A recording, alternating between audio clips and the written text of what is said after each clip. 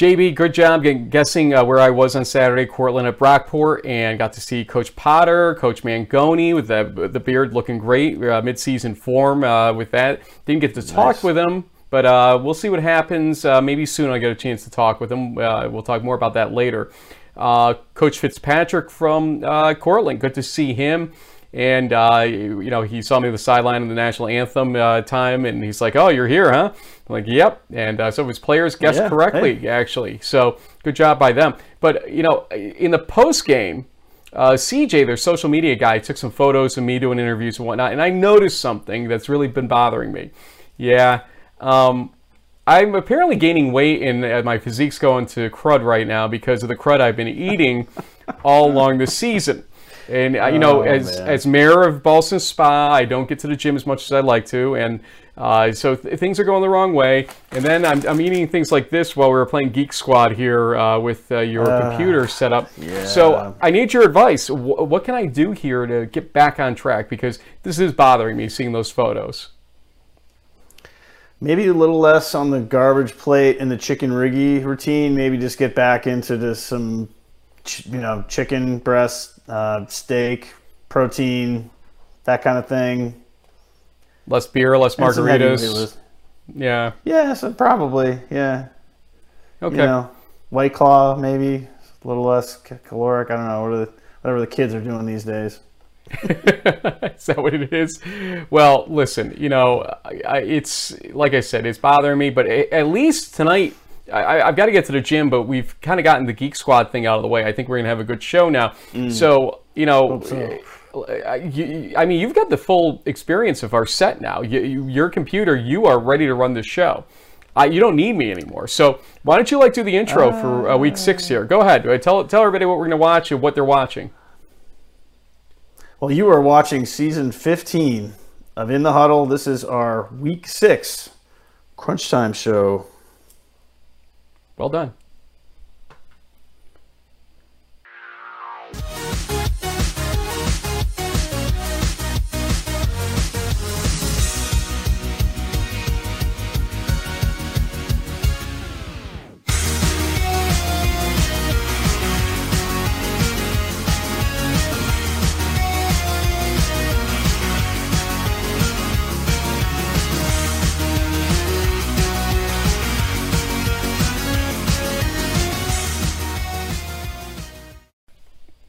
I always got to do the hand signal. I don't know why. It's just... Well, the hand signal is always useful as long as it's done kind of in step with the intro and not over it. But we'll get it in somehow, some way. I promise you in the edits there.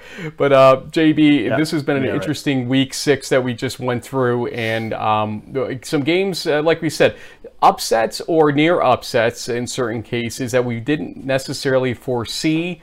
I'm going to let you have the 30,000-foot view as always on week 6 in the 2022 season.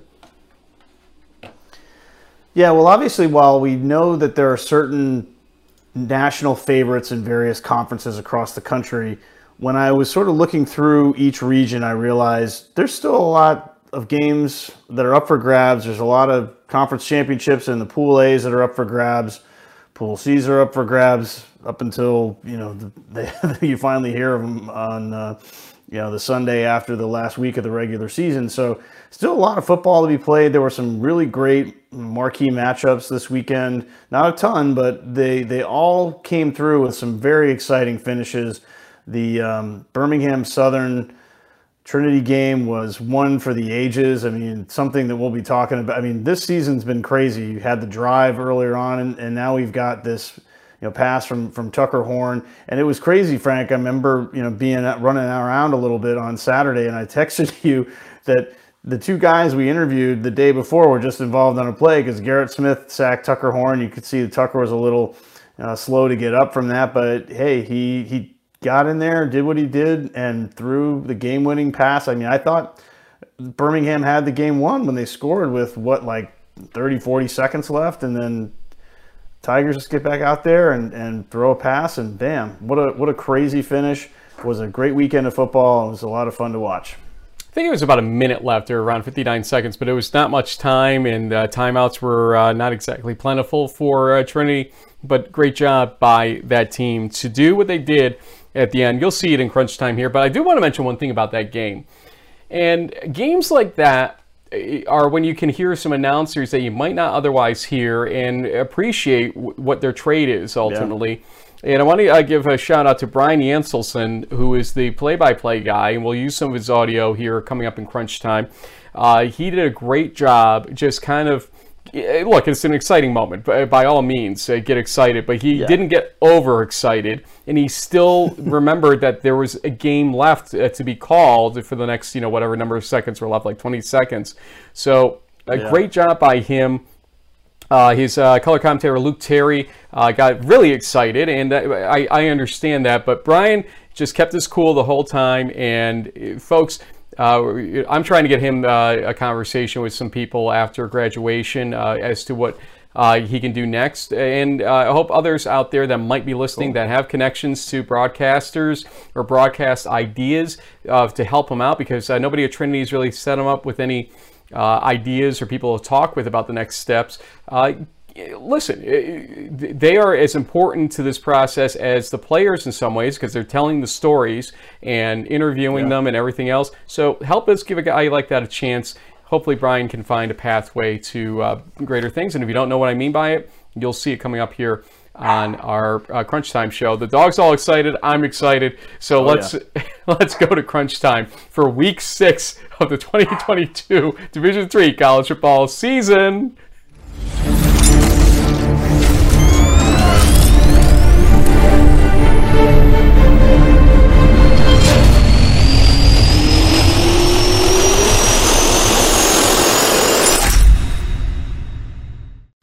We'll start in Region 1 with a game with no video for us here. Bates at Amherst, and Bates wins the game 28-14. Colton Bachelet gets a 23 for 40 day, 239 yards, 3 passing touchdowns. It was the first win for head coach Matt Coyne. Here's something to think about, though. Amherst has had their worst start this year in the 21st century, believe it or not.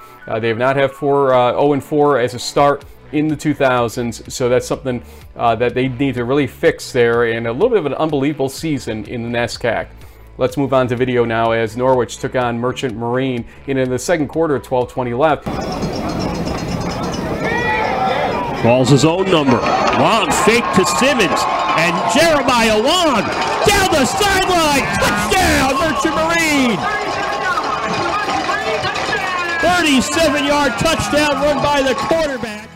Jeremiah Wong gets the 37-yard touchdown run to make it 7-0 Merchant Marine Academy. They added a touchdown and a field goal before halftime. It was a 17-0 lead for Merchant Marine. But then in the third quarter, midway through, Norwich's Will Thornton gets a 13-yard touchdown pass from Mitchell Thiel. So it's a 17-7 score at that point. But the game was pretty much put away at the very end by Merchant Marine's defense. Here's a 2nd and 10 play from Norwich's 18. Mitchell Thiel sacked here. Then another sack on 3rd down, you're going to see right here. And then on 4th down, Cadets need 21. And the ball goes out of the end zone. That's a safety. That game is pretty much done at that point with a final score of 19-7. Long with 30 rushes, 134 yards in that rushing touchdown. USMMA defense had 5 sacks, including the 2 you saw there, and 2 interceptions. Let's talk about Kings hosting Stevenson. A little bit of a surprise to a lot of people in this game, as the first quarter was scoreless and a field goal for Kings early in the second quarter made it 3-0. They'd add to that, 3:34 left in the second quarter. Jayon Haley gets a touchdown run 4 yards out. 10-0 the lead for Kings. Stevenson would respond, though, just before halftime. It's Maurice Hammond with a 1-yard touchdown run, making it 10-7. Kings still with the lead. But we'll go all the way to the fourth quarter, a minute and a half in, as Shamar Ellis gets a touchdown, 17-7 Kings, and they would add a field goal later to make it 20-7 in favor of Kings. Quietly, they've racked up a 4-1 season here, as Tyler Moore goes 20 for 35, 289 yards. Their defense held Stevenson to 185 total yards. 3 sacks they had and 2 interceptions. Finally, in Region 1, Castleton at Gallaudet in the ECFC. The halftime score was 7-3, Castleton leading the game. A minute into the third quarter, though, Gallaudet's Brandon Washington gets a 46-yard touchdown run. So that would make it 10-7 in favor of Gallaudet. The teams would trade field goals later in the third quarter, but in the fourth, 6:54 left in that fourth quarter, it is John Warner Jr. with a pick 6 interception return to make it 20-10 in favor of Gallaudet. Later on, about 3 minutes later, Lucas Morse from Castleton gets a 26-yard pass from Evan Smith. So that now makes it 20-17 in favor of Gallaudet. A chance maybe to get the ball back was pretty much stifled here on the 2nd and 9 play. Drayvon McCall rushes for a yard, but he gets another 15 from a face mask penalty that was committed by Castleton, and that would effectively end the game. The final score, 20-17, Gallaudet winning against Castleton. Brandon Washington, it's a 24 rush day, 125 yards and a rushing touchdown, 2 receptions in addition, 16 yards. Gallaudet's defense had 6 sacks and 2 interceptions. JB, they're having a good go of it in the ECFC with some big games to go, though, as Alfred State and also Anna Maria still to come for Gallaudet. But a good showing so far for them. Let's talk about the rest of Region 1. Well, as we told you last Friday, Mass Dartmouth started off the whole Week 6 with a 28-14 win. They're in control of their destiny in the MASCAC, but there are teams like Bridgewater State that they still have to play that could make things interesting. Elsewhere, we saw Del Val win pretty convincingly. They seem to be in control of their destiny in the MAC. They've won 40 games in a row in conference play. Don't see anyone taking them down. Same thing with Endicott. They pretty much control their destiny in the CCC. Elsewhere, Framingham wins big. Bridgewater, as I said, is a definite contender still in the MASCAC that the Corsairs are going to have to deal with. FDU Florham won over Widener, and we saw Trinity, Connecticut win big. They have a game this weekend up in Vermont against Middlebury, who's also undefeated in NESCAC play. So they won 30-7 over Williams. We saw Tufts take care of Bowdoin. Western Connecticut knocks Plymouth State off the pedestal of undefeated teams and maybe helps the Corsairs out by doing that. Curry surprised us with a 37-20 win over Salve Regina, and then the great lobster trap matchup. We were both wrong. The Eagles of Husson flew away back to Maine with that, taking care of the University of New England 31-14. The rest of the scores you can kind of see. No real surprises, Frank, other than I think that Western Connecticut Plymouth State game. I think a lot of folks thought the Panthers maybe could keep that undefeated streak going a little longer. Indeed, I think you're right about that, but not so much. And UMD seeming to get the easier road here, but it's not all over yet in the MASCAC. Still a chance, but they're going to need to knock off that UMD Corsairs team, which has been rolling since that Anna Maria loss earlier in the season. Let's go to Region 2. Cortland at Brockport, the game I attended, and 42 seconds into the game, the second play of the game from offense, Joshua Cordero is in the fortuitous bounce game here as he gets a 35-yard pick 6 off the Karams to make it 7-0 in favor of Cortland. Then 14-16 left in the second quarter, Brockport responds. James Altenberg gets an 11-yard touchdown pass for Todd Simons, 7-7. Simons, though, would leave the game later with an injury and would not return. Second quarter, 10:51 left. Cortland's Jaden Alfano St. John gets a 1-yard touchdown run, making it 14-7 in favor of Cortland. Really no looking back from there. As 4 minutes later, Rashad Tucker gets this 94-yard kickoff return after a field goal by Brockport. It's Tucker just going down the field. The flag you may see is picked up, so it does count 21-10 in favor of Cortland. And then Zach Boyes gets a 7-yard touchdown run to finish out the first half scoring for Cortland. 1:51 left in that second quarter, 28-10 in favor of Cortland. The final score, I think it's a little telling to some folks, 42-24, Cortland wins it. Jaden Alfano St. John gets the hat trick with 3 touchdowns at the end of this game. He had 26 rushes, 119 yards, and those 3 rushing touchdowns. Rashad Law, though, for Brockport, 25 rushes, 147 yards, and 2 rushing touchdowns, both in the second half. Let's talk about pack action here. First off, it's Washington and Jefferson at Westminster. The only scoring in the first half was with 1:33 left. Here is Bryce Butler getting a pick 6, a 77-yard interception return for a touchdown. So Westminster went to halftime leading 7-0. Third quarter was scoreless. In the fourth quarter, it's Jay O'Rourke with an 8-yard touchdown pass from Jacob Pugh to make it 7-7 in favor of Washington and Jefferson. O'Rourke then, about 5 minutes later, it's a 24-yard touchdown pass from John Peduzzi So it's 14-7 in favor of Washington and Jefferson. They'd add a late field goal, though, to make it 17-7. Minute 23 left. Westminster's Ryan Gomez gets a 7-yard pass from Tyler McGowan. So now it's, McGowan, I should say. It's 17-14 in favor of W&J. But Ben Pugh's kickoff is only going 9 yards here, and that onside kick fails, and that would end the game in favor of Washington and Jefferson. 17-14 final for them. And, again, Westminster, one of their worst starts, honestly, in quite some time, as they are now 2-3. But you got to look at the teams they've played, so we'll see where they go with that. Johnny O'Rourke, 5 receptions, 58 yards, 2 receiving touchdowns. Ian Barr, the linebacker for Westminster, with 8 tackles, 2.5 for loss, and an interception in the losing cause. Then a game that almost shocked the world, and honestly, it cost Carnegie Mellon a couple of spots in the poll, it looks like, as they visited Waynesburg. They were scoreless in the first quarter, but CMU would start scoring with a 1-yard touchdown run midway through that quarter. In the second, it's Willem Boma with a 10-yard touchdown run to make it 13-0 Tartans. 2:27 left, so about 50 seconds later, Waynesburg's Dakota Romantino gets a 52-yard touchdown pass from Tyler Raines to make it 13-7.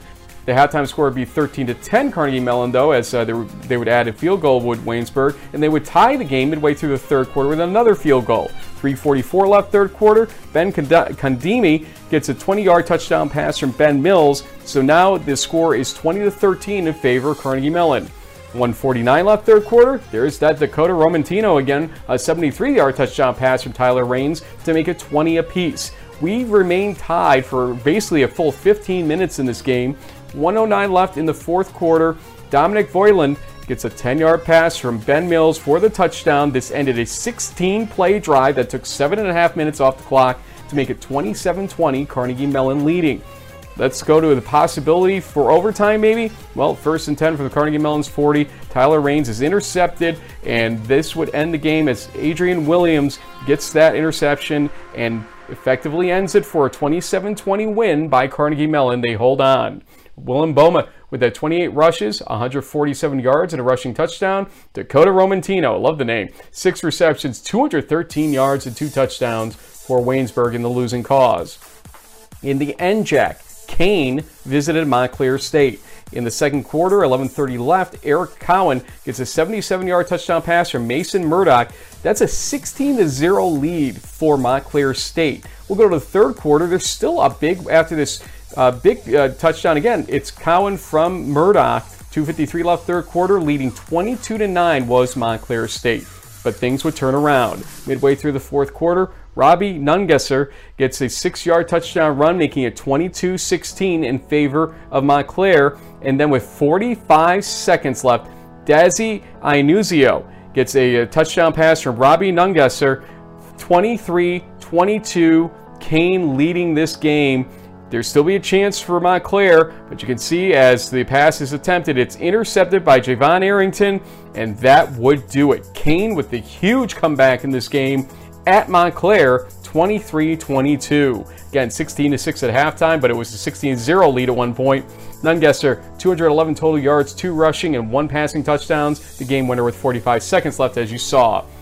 We'll stay in the NJAC, and TCNJ visited Rowan on Friday night. It was 7-0 Rowan before halftime, but then they'll add this before that halftime started. 25 seconds left in the half. Terry Karlstrom gets an 18-yard touchdown pass from Mike Husney to make that halftime score 14-0 Rowan. We'll go up to the fourth quarter. It was crazy. So TCNJ would tie things up first right here as TJ Sheen gets a 13-yard touchdown pass from Trevor Bopp. So 14-14, 3 minutes into the fourth quarter. About 4 minutes later, Ryan McKinney, an 18-yard touchdown pass from Bopp, gives TCNJ their first lead, 21-14. Rowan, they would get a touchdown from Mike Husney with 56 seconds left, a 5-yard touchdown run, but the extra point, it was no good. So TCNJ retained the lead, 21-20. So after that missed extra point, they had no choice but to try the onside kick, and they get it. And so Rowan's still in business here. We'll see a couple plays here, though. First off, Mike Husney rushing right for 25 yards to get to the TCNJ 29-yard line. That's leaving basically 20 seconds on the clock. But here's a 4th and 10 play. Call, Kyle. Let's see what they do. Hunsley, clean pocket, throws, caught. Get out, it's caught, yes. And he's out of bounds. 1 second. With a second left. Mike Husney complete to Terry Karlstrom for 20 yards. That takes it to the 19-yard line of TCNJ. Here's the field goal attempt. The junior from Freehold. The snap is low, but the kick is good.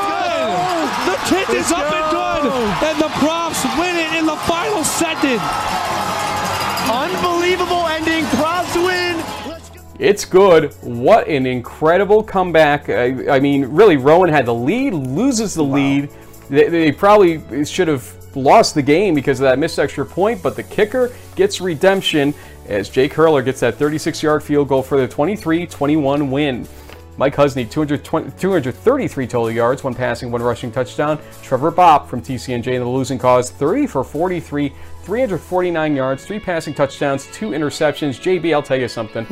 Games like that started off our weekend crazy, and we stayed crazy for most of the rest of it, as you could see there in Region 2. What else you got? Well, no real surprises in Region 2, but for the most part, this area is still up for grabs. I mean, really only Salisbury in the NJAC seems to be a lock for their conference championship. Carnegie Mellon had a scare, and they have to turn it around real quick because they have to go play Washington and Jefferson on the road. That's basically a potential PAC championship game coming up in Week 7. But elsewhere, you know, your Union Dutchman playing pretty strong, Frank, and RPI's offense seems to be getting off the ground. They have a big game against Hobart this weekend that we'll talk about a little later. Well, we'll talk about it later, but we'll talk right now about Region 3. And let's start with that big game, Birmingham Southern at Trinity, Texas. 6:32 left first quarter. We'll talk about Ryan Merrifield with a 17-yard pass from Tucker Horn, guest on our show on Friday, to make it 7-0 in favor of Trinity. But Birmingham Southern would respond 2 minutes later as John Lewis gets a 30-yard run to make it 7 apiece. The teams would trade field goals before halftime for a 10-10 score. In the third quarter, 5:57 left, Caleb Crawford gets a 24-yard touchdown pass from Horn. So now it's 17-10 Trinity. They looked ready to surge into a large lead, but here's a huge mistake. First and goal from the BSC 9, and he's intercepted as Tucker Horn by Jet Wilson. The touchback occurs, no points scored by Trinity. That almost came back to bite them there. 6:52 left fourth quarter. Birmingham Southern gets a Zach 4 22-yard field goal, so they're creeping into this game here at 17-13 Trinity leads. And then with 1:07 left, John Lewis with a 1-yard touchdown run makes it Birmingham Southern 20, Trinity 17, their first lead of the game for Birmingham Southern. As you know, folks, it came down to a 4th down play with about 20 seconds left. Here we go. With him or not. 4th and 5. Horn looking deep, has a man. Catch is made by Carter Self. Touchdown Trinity! Oh my goodness! What a play by Carter Self. Tucker Horn hitting him right in stride. And this crowd is going wild. Ryan Yanselson with that call, and an incredible 43-yard touchdown pass to Carter South makes it 23-20, but still a chance technically for Birmingham Southern. Larry will just toss it, and here come the hook and ladders. But they don't have much room. Here's all the way back to Marin. And now Rue. Tigers trying to chase him down, and Jarrett Phillips knocks the ball loose. The ball is on the ground, and this game is over. Tigers with a stunning victory here at home. Couldn't do it. Trinity wins an absolute heart-stopper of a game by the final score of 23-20. Tucker Horn, 23 for 32, 322 yards, 3 passing touchdowns, and the interception you saw. John Lewis, 23 rushes for Birmingham Southern, 90 yards, and 2 rushing touchdowns. No video for this game, but we do want to flag it as something that surprised some people, that UMHB only won against ETBU 24-7. Kyle King went 22 for 35, 211 yards, 2 passing touchdowns. The ETBU defense, though, gets 2 sacks and 2 fumble recoveries. UMHB had a total of 5 fumbles in the game, but obviously only lost 2 of them. Still, that's a lot of fumbles by the crew. Let's go to the USA South as Brevard hosted Methodist on their homecoming weekend. And Brevard would take a halftime lead of 13-0 in this game. 10 minutes into the third quarter, Taekwon Edie gets a 4-yard touchdown pass from Brandon Bullens to make it 13-7. Brevard still leading, but Methodist creeping back into the game. 2 minutes later, Chancellor Parker Lee gets a 42-yard touchdown run for Brevard. So now it's 19-7 Brevard. But Methodist won't go away as 80 gets a 1-yard touchdown run, now 19-14 in favor of Brevard.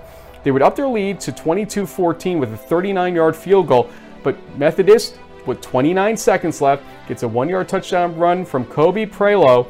It's 22-20. Here's the 2-point conversion attempt. Brandon Bullens, his rush attempt fails, and so the onside kick comes up. It went out of bounds, and Brevard holds on 22-20 to win this game.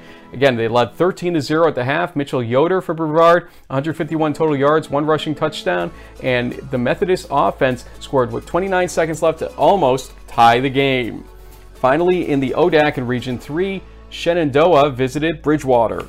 Let's move ahead to the second quarter. 14:53 left. Shenandoah's Jaden Roberts gets a 31-yard touchdown pass from Stephen Hugney to take a 14-0 lead. But Bridgewater will score 3 straight times, all on field goals, including this 47-yarder by Jackson Hendren. Great kick by him for sure.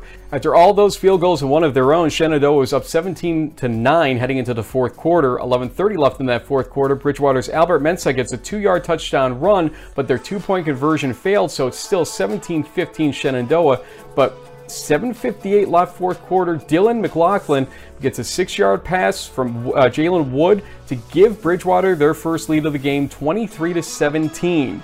And still a chance here though for Shenandoah. 4th and 1, you can see that this pass completion in a 4-yard loss does not get it done ultimately, and Bridgewater wins, basically a nice come from behind win by them. The Eagles win it 23-17. They trailed 17-9 going into the fourth quarter. Shenandoah's offense outshined Bridgewater's 370-158, but it doesn't matter. Look at the score. But they committed 3 turnovers, 2 fumbles, and an interception, and gave up 3 sacks in this whole process. So what a topsy-turvy game that was. And I guess, as they say, defense eventually wins championships or games like those. Yeah, and it keeps Bridgewater undefeated and on a crash course with Randolph-Macon, who won pretty easily this weekend. Randolph-Macon's going to have to run the gamut, though. If they want to win the ODAC, they have to play Bridgewater, Shenandoah, and Washington and Lee over the next 3 weeks. So even though they had an easy win last Saturday, their schedule really ramps up, and we'll see what happens there. Elsewhere, Hardin-Simmons trying to pile up some style points with a big win over Sul Ross State. They could still be in the Pool C conversation with 9-1, depending on how certain things shake out. I know they got left out last year, but with the way things have gone this year, kind of up in the air. We'll see. I mean, UMHB did not play great. I have a feeling that the 6 weeks in a row of these really crazy high-profile games may have taken their toll. They're probably going to coast out the rest of their season a little bit here. They don't have a demanding schedule. Maybe Kyle King and company sort of rest up and get ready for the playoffs. We'll have to see where it goes from there. In the USA South, there's a big game this weekend when Brevard takes on Huntingdon. Brevard had a tough start to their season, but they're undefeated 2-0 in the USA South, so big game for them coming up. And quietly behind the scenes, Frank, Center is still undefeated in SAA play. They won against Sewanee. They are going to have to try and challenge Trinity, who had a real close call, but in one of the most exciting games we've gotten to see in quite some time. Let's go to regions 4 through 6, and we're going to start with a huge game, and that was the Oshkosh at River Falls game. Only one spot apart to start the weekend in the top 25, and you'll see why right here.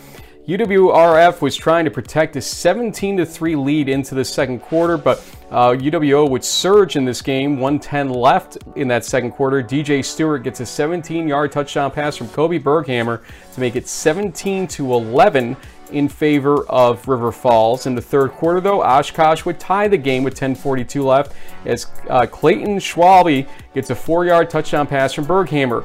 17-17 after the extra point fails, so we are tied. Oshkosh, though, would continue scoring. 5:33 left in the third quarter. Tony Steger gets a 4-yard touchdown pass from Berghammer to make it 24-17 Oshkosh. So what a turnaround of this game. But River Falls would not collapse here, as Caleb Blaha gets a 3-yard touchdown run to tie things up in a 14-play drive. 1:28 left third quarter. We're tied at 24 apiece. Well, they would do it again in terms of a lot of plays in a drive. This time, an 18-play drive was ended by Justin Schieberl's 23-yard field goal. 27-24, River Falls back with the lead. Now the defenses would take over in the fourth quarter. UWO first had a chance, 2nd and 8 though, and Berghammer was intercepted by Michael Brown. So there went that opportunity, but River Falls would cough up the ball back as Blaha fumbled the ball, and it was forced by McCade Mella and recovered by Bryce Edwards. So UWO gets one more chance. 4th and 15, very late in the game. Berghammer is intercepted by Michael Brown, and that would do it. So Brown with 2 interceptions in that fourth quarter protected the win for River Falls. The final score 27-24. Blaha, 315 total yards, 1 passing, 2 rushing touchdowns. Both teams only punted once in this game. Michael Brown with those 2 interceptions. This game was a surprise. Wittenberg at DePaul. We're not going to show you too much of it because this game got decided pretty early. 7:57 left first quarter. Gus Baumgartner's 16-yard touchdown run made it 7-0 DePaul. Well, that was about it in terms of offense for DePaul.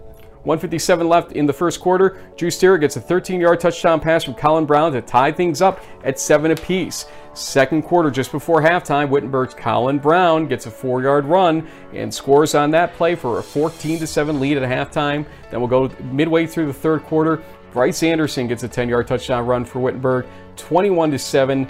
They just keep cruising there. Their final score 30-7 over DePaul. Nathan McCahill gets a 6 for 16 day for DePaul, 100 yards, but 4 interceptions. That Wittenberg defense was strong. Colin Brown for Wittenberg, 85 total yards, 1 rushing, 1 passing touchdown. Huge game. Wartburg at Central in the ARC, and Wartburg held a 10-0 halftime lead and would extend it to 13-0 early in the third. 8 minutes left in the third quarter. Gabe Howard gets a 7-yard touchdown pass from Cooper Downs to make it 13-7. Wartburg still leading. We'll go to the fourth quarter. First play in that quarter. Ryan New with a 6-yard touchdown pass from Cooper Downs. So now it's Central leading 14-13. Wartburg would roar back here. 13-17 left fourth quarter. Thor Makestead gets a 22-yard touchdown pass from Niall McLaughlin to take a 21-14 lead after a successful 2-point conversion pass. Then with 7:35 left, Hunter Clayson gets a 21-yard touchdown run. Wartburg's rolling now as they get the extra point to make it 28-14. They get the ball back again, and they look to be in control. But then Ben Bryant fumbles the ball as it's Gavin Heirsman who knocks it out, and Stevie Maddox Jr. with the recovery. So Central gets the ball back this way.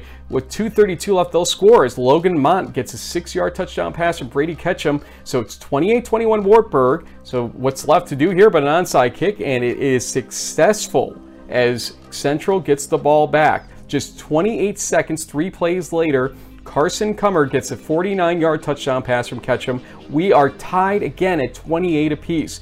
Wartburg, though, would get one more score here, and an important one as Hunter Clayson gets the 1-yard touchdown run on an 11-play drive with 21 seconds left to make it 35-28 in favor of Wartburg.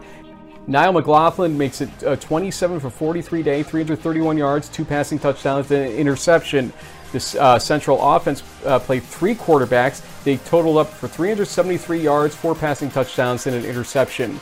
Finally, the late game in Region 6, Redlands visited Cal Lutheran. Redlands, would they get their first win? Well, you can see the score on the screen, and we'll tell you with 6:12 left in the first quarter, Grant Cheney gets a 29-yard touchdown pass from Miles Herrera to take a 7-0 lead. With 36 seconds left in the first quarter, they'd add on to it as Andrew Kellstrom made it a 14-0 game with a 3-yard touchdown run of his own. That was the halftime score, 14-0. Third quarter, midway through it, it's Andrew Kellstrom again. A 28-yard touchdown run makes it 21-0, and there was no looking back for Redlands. 35-14 over the Kingsmen. Andrew Kellstrom, 18 rushes, 143 yards, 4 rushing touchdowns for him. Nick Lasher, 23 for 31, 211 yards, and 2 passing touchdowns in the losing cause. Well, JB, Redlands finally off the schneid, and some really exciting games throughout Regions 4 through 6, more of which you'll tell us about right now. Yeah, and as you can see from this slide, there were a ton of games out here in 4 through 6. So a couple things that sort of jump out. Mount Union only beat Heidelberg by 28. Maybe that's a surprise, maybe not to some. But most of the games pretty lopsided here and there with a few close ones. Northwestern beating Greenville is kind of interesting. Maybe they'll be a new champion of the UMAC this season. John Carroll wins big and somehow ends up back in the top 25, Frank. I don't understand that one really, but hey, good for the Streaks. They're 4-1, I believe, and so hey, I guess that's good enough. Muskingum wins in double OT. Out in the Heartland, Roseland wins big over Manchester. Olivet stays undefeated with a 41-17 win over Kalamazoo. Augustana puts up 70 points. Yikes. And St. Norbert wins a close one against Wisconsin Lutheran. Monmouth knocks off Chicago, who was undefeated prior to that, so making things a little interesting there in the Midwest Conference for teams like Ripon and Lake Forest. We'll see how that conference race shapes up. It's going to be a good one. Carleton wins the GOAT 26-7. Martin Luther beats Crown, which I think we heard on around the nation as being a bit of a surprise. And then elsewhere, we mentioned Ripon, they win big. Wash U looks pretty good. Maybe they'll challenge North Central for the CCIW title. Well, who knows? Platteville wins over Stevens Point 31-3. And then a little further down the road, Pacific Lutheran takes care of Lewis and Clark. Pacific Lutheran will be playing Linfield, who was a 35-17 winner. They actually were struggling with the Pirates initially. It was only 7-0 in the mid-second quarter until the Cats sort of pulled away from that one.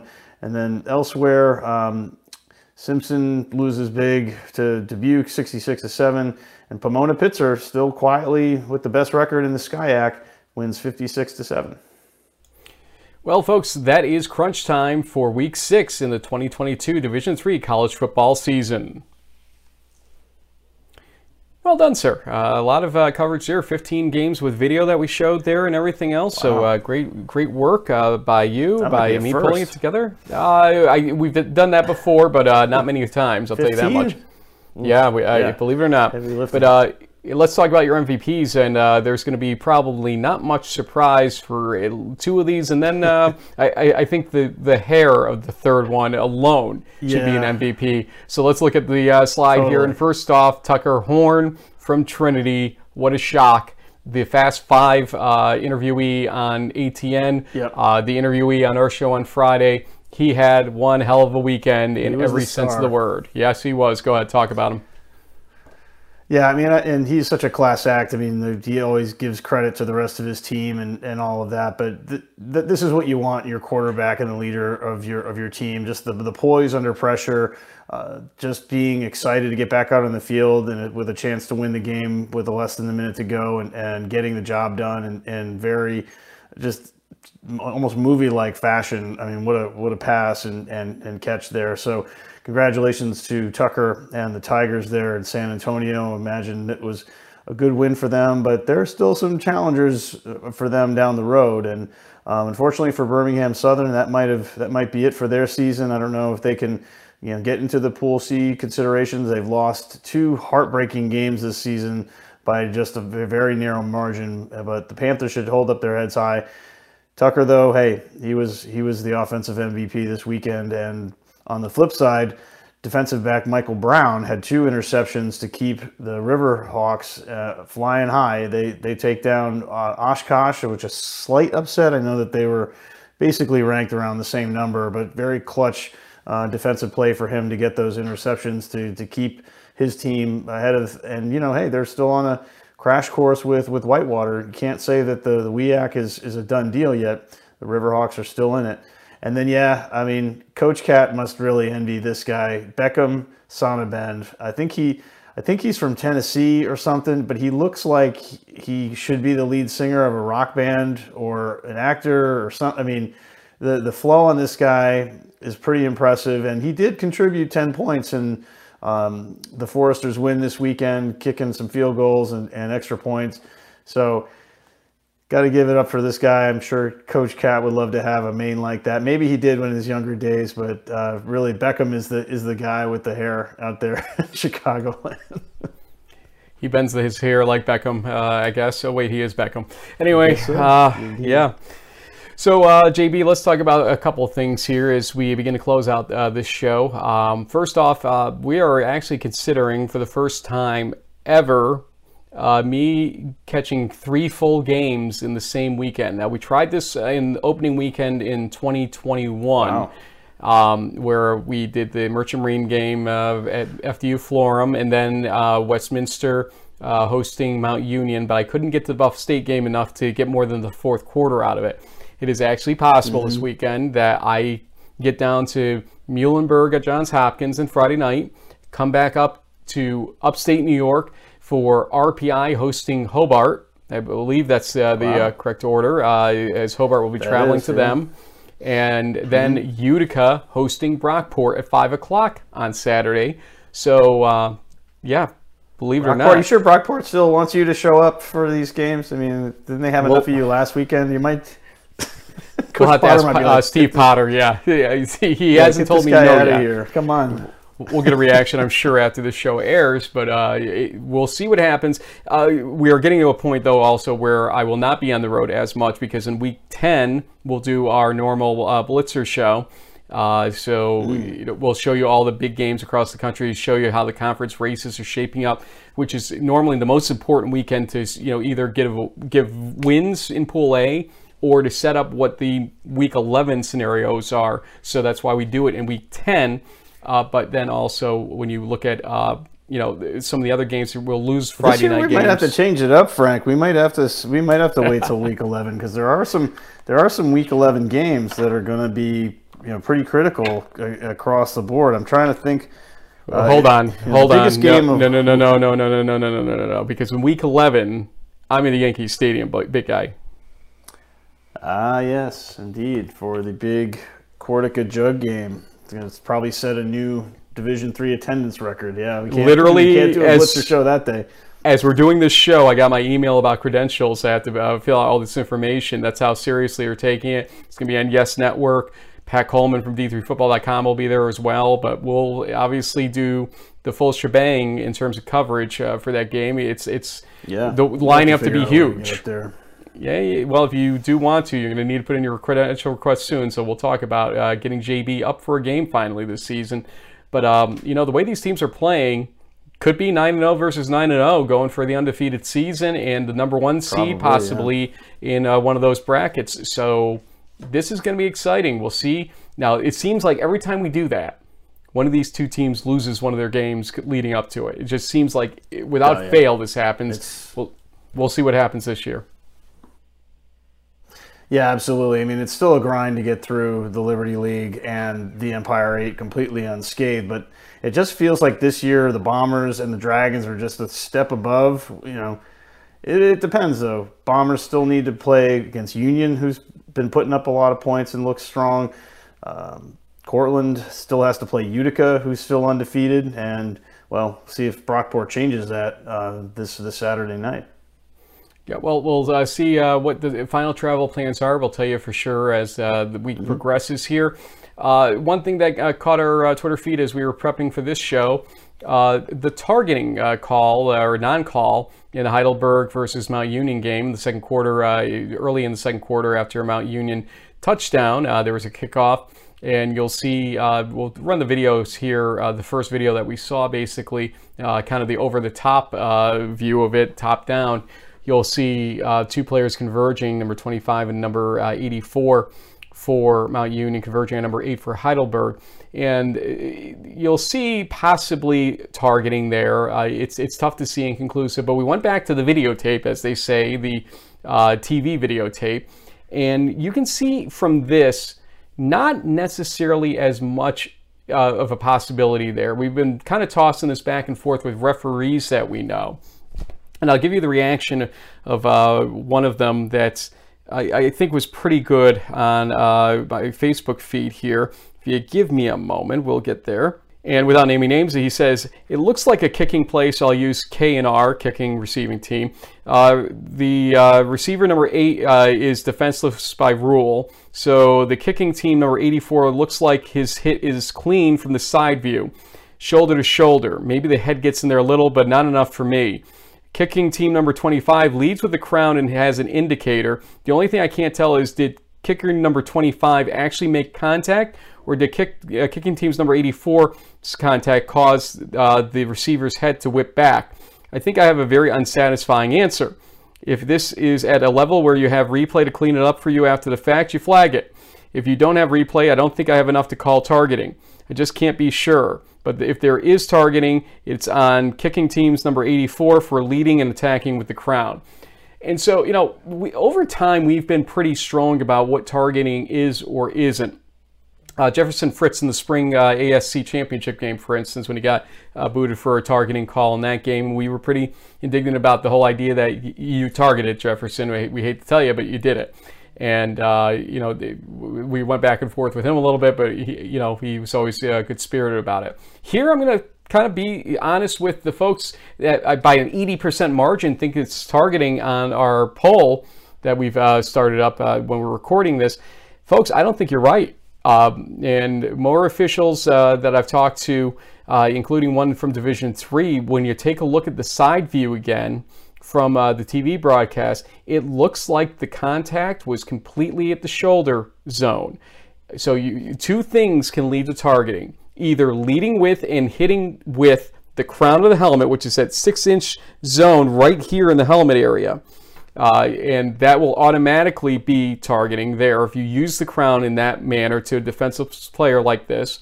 Or you hitting with force against a defenseless player to the head region or neck region. And that's the question. Did either one of these players do that? And I don't think they did. I think they both caught the shoulder in the end and did not target. They were flagged for unnecessary roughness. Probably should have been unsportsmanlike conduct, so that at least it carried the possibility if you got another foul like that, you could have been booted from the game. But, again, to be clear, it was a bad play to do because the receiver already had control of the ball. They probably could have let up a little bit there. They didn't. But still, targeting is a pretty hellacious foul to give because it would have knocked somebody out for the entire game in that situation because we're in the second quarter. So again, player safety is paramount, but also it is football. And so that's the kind of dicey back and forth on that. When you saw it, what was your initial thought? Because you too were kind of tagged in this whole thing. Yeah, I mean, it was one of those bang plays. I think you can't really definitively say it was targeting one way or another without the slowdown of instant replay. But I agree with you that something should have been thrown out there, whether it was a personal foul or unsportsmanlike, something like that was probably appropriate. But given the maybe the speed of how everything transpired, the official didn't really get a sense one way or another and just made a quick decision. And hey, that's how it went. Yeah, and remember, what we try to teach players from moments like these is don't lead with your helmet. Don't lose control of yourself, because even if you're blocked into somebody, you might be called for something like that. And ultimately, on kickoffs and punts and those plays, they're some of the most dangerous plays out there because of the full speed nature of people coming down the field against somebody that is not moving. And these are very tough things. You see a player on the ground with his knee in the ground trying to get the ball back, pull off, because he's probably not getting up to run at that point. If he is, you've got probably 9 other teammates that are going to be there to make that tackle anyway because of where he is and how he's prone on the ground. Let's be sensible when we're playing the game of football. I understand attack mode as much as anybody, but still, these are lives at stake here, folks. Let's be careful. Yeah. Okay, like you were kind of indicating earlier, and I'll give you a chance here to kind of clean that up in terms of big games that are coming up, not just in Week 7, but things that you're kind of looking to later on here or as this season's developing. Centennial Conference, you've kind of spotted that Johns Hopkins Susquehanna game on the 29th, I think it is, but also this weekend, Johns Hopkins Muhlenberg. I mean, the Centennial Conference has a long way to go before it's all said and done. Absolutely is. So what else you're looking at? What's your kind of takeaways as we exit this show? Well, I think there are still some big games coming up in a variety of conferences. In the Northeast, we've got the Alfred State Gallaudet showdown in Week 11. The new MAC feels pretty wide open to me. Empire 8, Cortland's in control, but they still got to play Utica in another week or so. Liberty League, Ithaca, Union, and RPI are all technically 2-0 in that league. They're going to start doing a round robin, and that could get interesting. Same thing in the pack. We've got Carnegie Mellon playing Washington Jefferson, undefeated team versus a team with one loss. It could create a car pileup of sorts like we saw last year and lead to some tiebreaker situations. But elsewhere, I mean, Wartburg plays Co in Week 11. They're really, I think, the only other challenger for them kind of late in the season. Washington University and North Central play in Week 10. As I said before, Linfield has a couple of their Northwest Conference games that they need to win in Week 7 and 8, and then I think they're pretty much a lock for the playoffs. And as I said before, Randolph-Macon has this gamut of Bridgewater this weekend, Shenandoah in Week 8, Washington and Lee in Week 9. If they can get through that, they're in, and we'll have to wait and see in Week 9 also when Whitewater plays River Falls. That could be one of the biggest games of the season, especially if the Falcons, I think I said Riverhawks before. That's my bad. That's Susquehanna. The Falcons of Wisconsin River Falls, not Riverhawks, Baker, can pull off the biggest upset potentially of the season. God, all these mascots and 240 teams, you're liable to mess up one or two. It's okay. We'll give it to you. But think about that Oshkosh Whitewater game coming up this Friday night. Remember, Coach Jennings, we asked him about playing this Friday night game, and he was not thrilled about the idea of playing a Friday night game, but it is what it is. Due to high school issues and whatnot, they are forced to do it on this Friday for whatever reason, instead of just swapping games. So everything's on a Saturday where it belongs in Wisconsin, I guess.